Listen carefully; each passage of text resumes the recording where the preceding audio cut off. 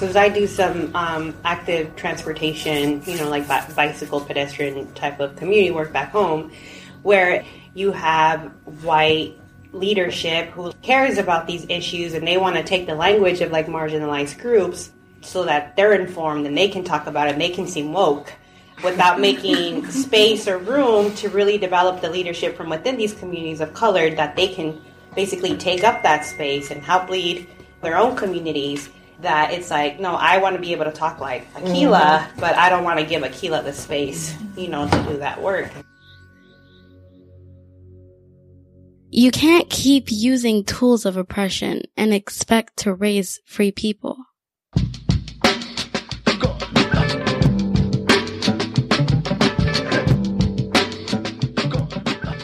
Do the most, yeah. I know what kind of flex. Listen, I'm still very much on a Wakanda high, yeah? I'm really loving the energy around that movie and everything that it brought up, right? Because so much of it is not just contained to the movie.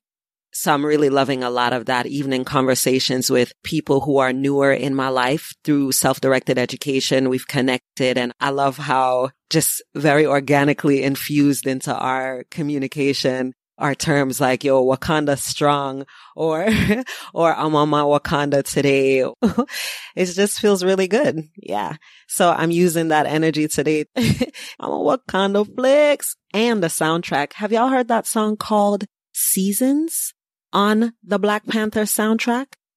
Do that for your life. You're welcome. So this week on episode 67, we are going to be talking about the Liberation and Education Summit. When I went to the Liberation and Education Summit, I really went to observe and gain more insight. It's a new space for me and a new space for my son. So I wanted to just understand how others were making that connection with self-directed education, deschooling, liberation and social justice. I wanted to just understand how they were making that connection and how they were practicing that in their daily lives. One of the things I really liked about the summit was the panel, because the panelists was able to share in their way how they are practicing liberation and how they're deschooling. And it just gave me insight and allowed me to be more introspective and allowed me to put more thought into how do I want to show up personally.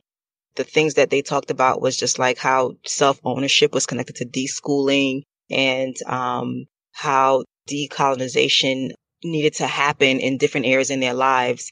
And then also how like to value soft skills. And it was just a lot of insight on how to look at how we can be liberated through self-directed education. And I really enjoyed that part of the summit. That summit was one of the first ones that not just I, but many of us, because we talked about this, had heard of that wasn't focused on the public education system. It wasn't focused on reforming it. It wasn't focused on vilifying it or, just in some way centering the public school system, the current situation, as the framework for the conversation on how we should approach living and learning with children and teenagers. So that was the first thing that really caused it to stand out for me when I found out about the concept of it, and that the folks at Heartwood ALC here in Clarkston, right outside of Atlanta, when I found out that some folks from Heartwood, facilitators as well as some parents, were feeling through and had plans for and had met up about putting together a summit or an event around self-directed education and something that was inclusive of how education was liberatory. I was just super excited about that because it gave us opportunity to talk about learning and living instead of focusing on school. And thankfully, we were able to maintain that focus. The structure of it was really cool. It was a one-day event. It was 9 o'clock to 3:30, and it just started with some general openers, We introduced ourselves. It was a room of, maybe 60 people.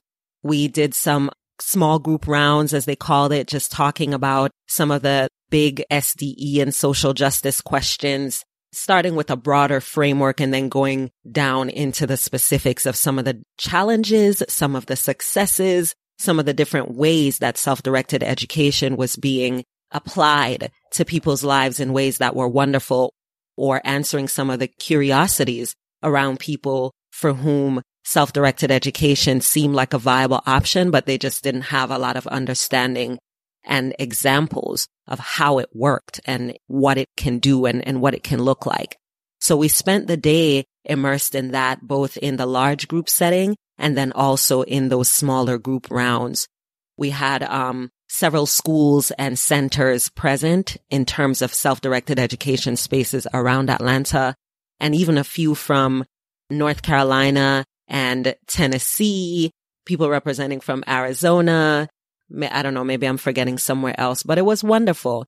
We had some breakout sessions. And so the overall view of that 9 o'clock to about 3:30 was really just about diving deep together and then diving deep in smaller group settings into varying aspects of self-directed education and the application of self-directed education as a means for helping people to liberate themselves. So all that awesome sauce was present there. And I'm going to give you some clips from different topics that were discussed there. I wish we had audio from the group rounds, because I was in one group and the groups followed each other to different tables, answering different questions together in a way that I found really, really useful. And generally, I don't like gamey stuff where you go to a conference or event and they make you like do ice-breaky shit and answer random questions. I cannot stand that. And what I appreciated about the summit is that they didn't do that at all. The things that we were talking about were specific to what the hell we came there to talk about. And I wasn't trying to get to know you personally. I wanted to talk to you in the context of SDE and let it organically unfold. So here are a few different snippets, a little mixtape snippet with some of the clips from the summit. And then at the end of this, I'm going to talk to you about how to stay in touch with the organizers and the participants, some of the participants of the summit as well. So listen all the way through. I'll talk to you again at the end. What is liberation through self-directed education? What does that mean to you? The liberation piece is that it's very like culturally mediated, where we get to like be intentional about the space we hold in our home for our traditions or our practices, because a lot of it is also tied to decolonization. As a Mexicana, as a Chicana who has both like indigenous and African and European and Asian, different ancestries, and trying to create a story or a narrative around what that means for our family and learning those histories and how we come to be, that's so important for our liberation from that colonization that happened in the mind. Maybe it's not in our bodies anymore, but it's still in our mind. And that's part of that liberation that we're constantly trying to uphold, and cultivate in our home. Why not all lives matter, self-directed education? Why make it so political?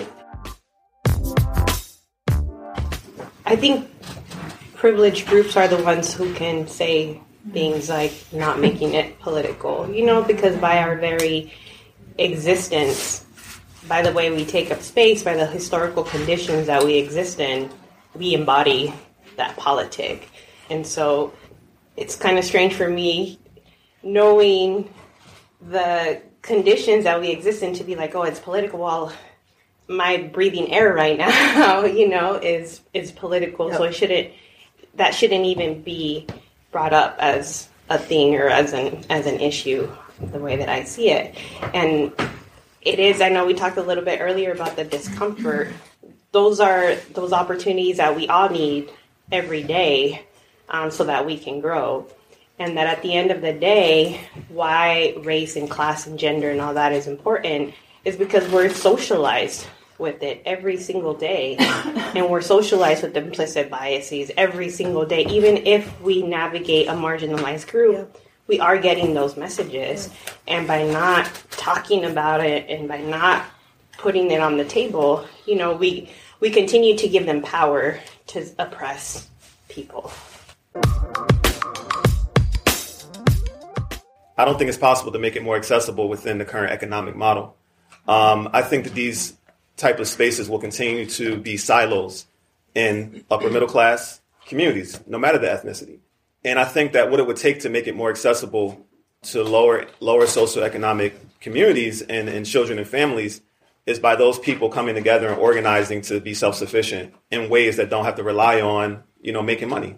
Because at the end of the day, you know, a space can say, we want to be more accessible, but it always comes back to money. Everything comes, we're all slaves to money. And if we don't break the chains of that, none of this is going to change. We'll move it around. We'll talk about it a lot. But at the end of the day, it's going to continue to look the same, just in different ways. There'll be some incremental, you know, there's always incremental things, but we'll continue to face that need for people to have to pay bills and to make money. So I believe that people need to start organizing and trying to figure out ways to support one another and be self-sufficient outside of having to go and, you know, do it in traditional means.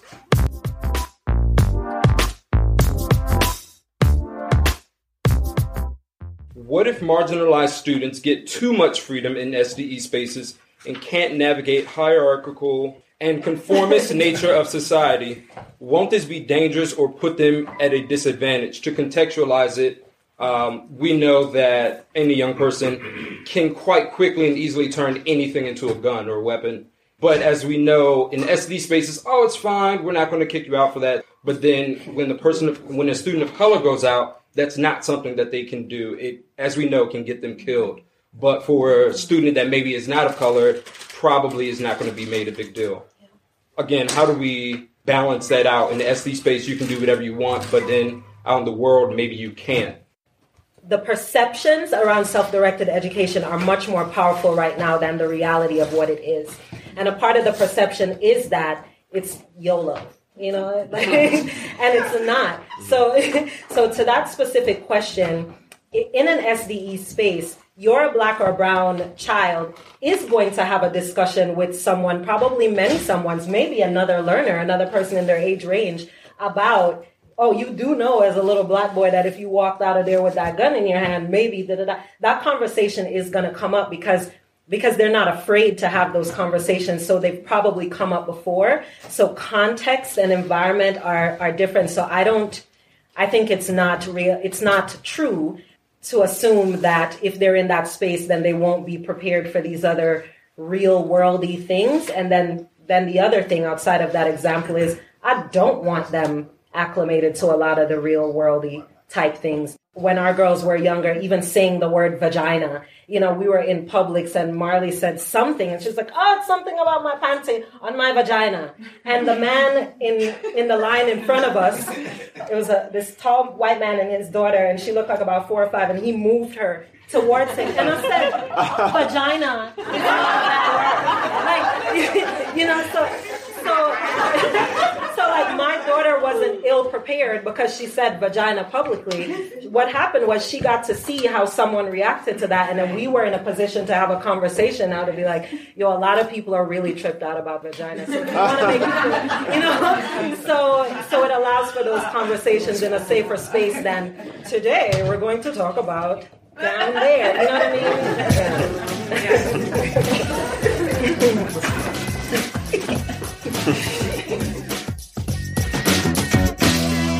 For me, when navigating outside of the home or outside of these like safe spaces, that I do have conversations with them of what like society does has these expectations, and they came up even before they were little. And I mentioned this earlier in one of the groups because my kids had long hair growing up, and people always called them girls, and they would get really upset, you know, and say that they were boys, and then.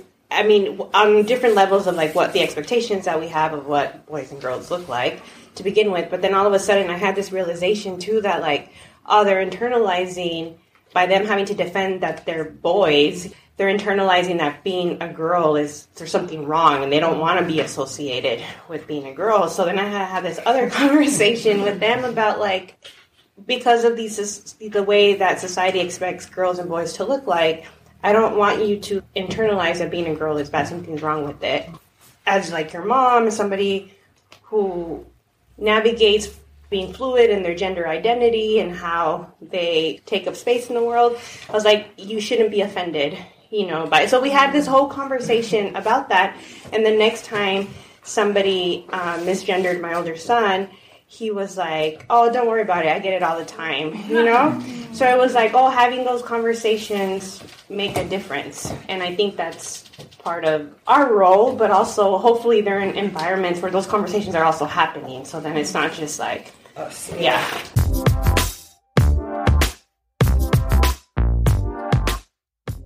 One of the biggest fears whenever I speak to parents is, in this self-directed environment, will my kid be prepared for the real world? Yes. Will they be able to go out? Will they be able to go to college? Will they be able to get a job? Right? And I understand. I empathize with that concern. For me, one, you already touched on it. It's not, a free for all. When you say do whatever you want, when you're in community with other people, there's some things that you have to negotiate, and just being in relationship with other people in general. You just can't ever just do what you want. We're all interconnected in so many ways.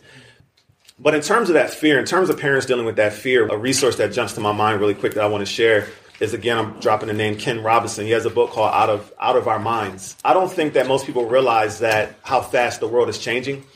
And what in your mind you're preparing your kid for isn't going to exist by the time they reach, the high school age, depending on how old you are right now. But even in the next 2, 3, 4 years, it's not going to exist. We have reached a time in history where change is happening at the most rapid pace ever. Like changes that literally that may have taken 100 years in the past happen in one, a week today, So, and that's not an exaggeration. And when you listen to Out of Our Minds, Ken Robinson breaks this down in an amazing way. How fast things are changing, and why, and through technology and all these various things that we have access to. So we're literally afraid. We're focused on preparing our kids for the world our parents grew up in. But honestly, what we're doing in terms of creating space for your child to really figure out who they are and take ownership over that and really know who they are and what that is, it's going to prepare them so much more for this world where there's no security out there right now. There's no guarantees. No degree is going to guarantee anything. Their skills will guarantee something, as well as their self-esteem, and their feelings of adequacy around who they are as a person.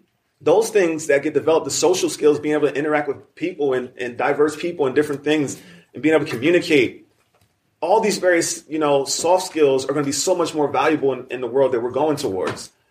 I always encourage, or at least for me, because the thing is, you can kind of get an SDE and you still can steer your kid in the way you want. If we're being honest, as a parent, you're still in control, depending on how you parent. Whether you're in this SDE environment or not, you still can push them in a direction that you feel comfortable.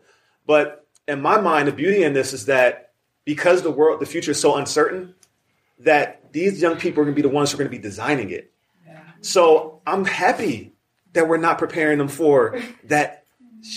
If I can say that. So say that. I'm happy that we're not. I know it's not going to be for everyone yet, because this is the future. They'll come back around. That's kind of my thought process. We've been talking about race and class, but how does SDE and social justice also interact with issues of gender and learning disabilities and mental emotional health and gender expression? And the reason why mental health is so many people struggle with anxiety and depression. I believe that everyone's on that spectrum in terms of your rate of bouncing back determines where you are. But I believe that the instances of that are so high nowadays because of all the dysfunction around a lot of the stuff we're talking about, but just the stresses of keeping up with the pace of what? Of profit and industry. Industry and profit drives all this, and it's killing people. There's people now that work mandatory overtime and working 7 days a week. Poor people that work in factories. Breaks my heart. So again, going back to the young people with this, the idea that they have learning disabilities, you see your kid learn all the time. Why are you letting someone tell you that they have a learning disability? We don't know what learning looks like. We call it certain things. Yeah, it's a disability. If they have to learn this particular thing and at this particular time, at this particular rate, who gets to make up those things. So it's just like, we're all designed the way we're designed. We all have value in the world. And, I just hope that we can get to a point where we can create communities and systems that honor people for who they are and what they bring and allow them to bring it. And then for those of us who are those 64 gig that can go and bring a lot, bring that too and support those people that maybe can't do that and don't stigmatize and make them feel bad, in terms of their rate of processing stuff and processing stress. The other part I feel is like a more there's a social component to it. Because what happened in my family was somebody told us that to win at life, we had to go to the best school we could, wherever in the country, and that ended up splitting up my family. Now we live in all different states. So when it comes to like us trying to operate and build community, how do I do that? I don't have childcare. My mom lives in another state. For me, it's all about I'm right now in my life, I'm scratching and clawing to find a deep community where we can be situated to be able to support each other in these bartering type ways, even when it's not an official arrangement. I'm can we live in the same neighborhood? Who's with me? Can we be in the same circles as possible? I need some church people overlap with my school people, overlap with my neighborhood, so that I can actually have resources to be able to pursue these these other types of education. Yes, and that's happening. Yeah, we were talking about that. That's happening. Intentional communities, right? Makerspaces. These things are happening, and a lot of them don't happen above the radar, and they won't, nor should they. Sure. You know what I mean? So that's why I love these little pockets of communities, because some of us will feel safe or comfortable or crazy enough to come above board and be like, we don't send our kids to bed, right? But then there are other groups of people who don't have crew. I have a lot of family members. We're Jamaicans, we have family members everywhere where we are. So we can feel safe to be when Marley and Sage wanted to, we didn't even have to be here. We could have sent them to Georgia with family. So these are the things that are happening in a lot of spaces now. I know, for example, Seattle, there's a lot of parts of South Seattle, where folks of color are getting together because they're being pushed into certain parts of the city. And they are getting together and being like, Abuela's at home because she doesn't go anywhere and she has all these wonderful skills. And of course, because we're not thinking, well, she's a formally trained science teacher, so she would be perfect. That has nothing to do with it because we don't look at learning like that. And if we need a formally trained science teacher, we could actually get one. And what would that person's needs be? Sometimes it might be financial, and maybe in the group we can do that. Other times we can find things that have nothing to do with money at all. I think it's important for us to know that these things are happening. That we're not definitely the weirdos wondering where and they why. Are definitely happening. But obviously it's not enough to know. Mm-hmm. And for us to feel like we're scratching and clawing to find it is maybe a really messed up feeling, but also important, because that's how we're all right, what then does it take? What then does it take for me to do this? Where do I need to live? What do I need to stop doing in order for this to happen for real? Yeah, burn it down. Yeah. We don't actually want to stop the conversation. We want to move them to intensives for you all to continue them. So what we're going to do is take a 2 minute, maybe a minute and a half break, and then you will move to a specific... Hold on, don't go yet. I have instructions. Okay, you'll go into a specific breakout room. In each breakout room, we'll have a specific question or topic for you to talk more about, take notes on. I'll give you more paper, more markers. And I will tell you which rooms are which subjects.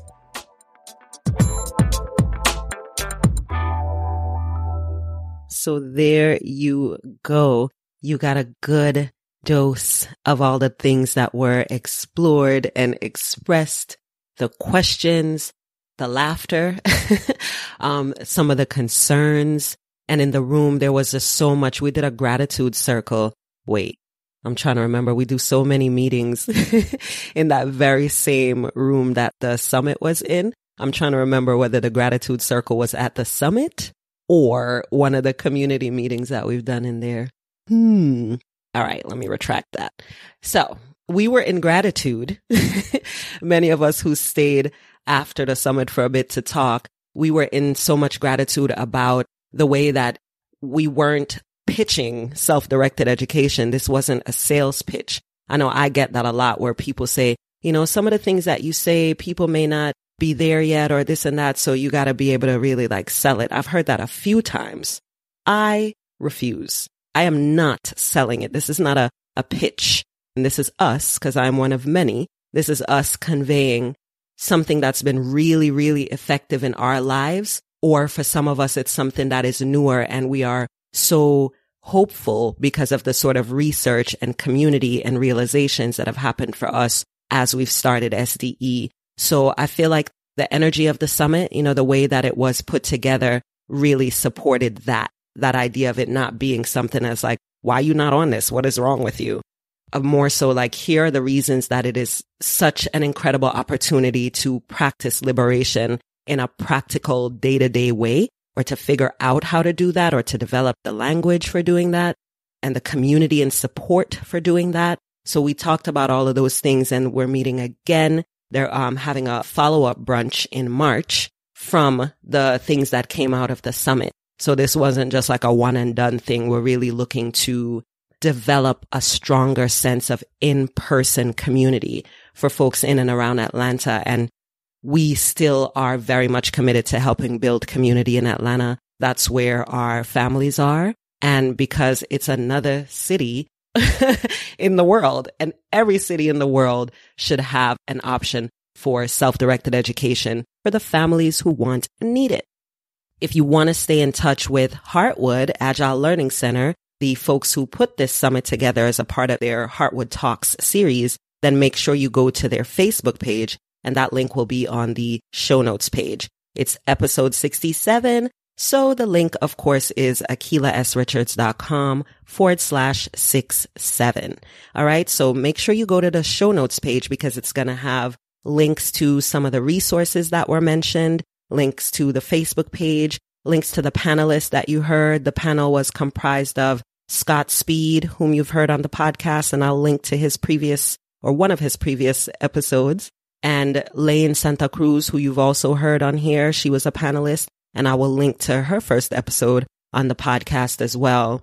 And I'm going to be doing more work with both of those people too. We just have been having too many kumbaya moments to leave it there. So thank you for listening. As always, if you enjoyed what you've heard, go over to patreon.com/Akila and support the show. This is a one-woman show at the moment, with occasional support from an editor and from a virtual assistant at times. But by and large, it is moi, and your support is deeply appreciated. I write and do videos and audios exclusively for Patreon as well. So there's an exchange there, even above what I do every week here on the podcast. So you can go for as low as $1 a month, or you could do $1,000 a month. Both of those and anything in between. Deeply appreciated. Thank you, Heartwood, for the use of the footage in this episode.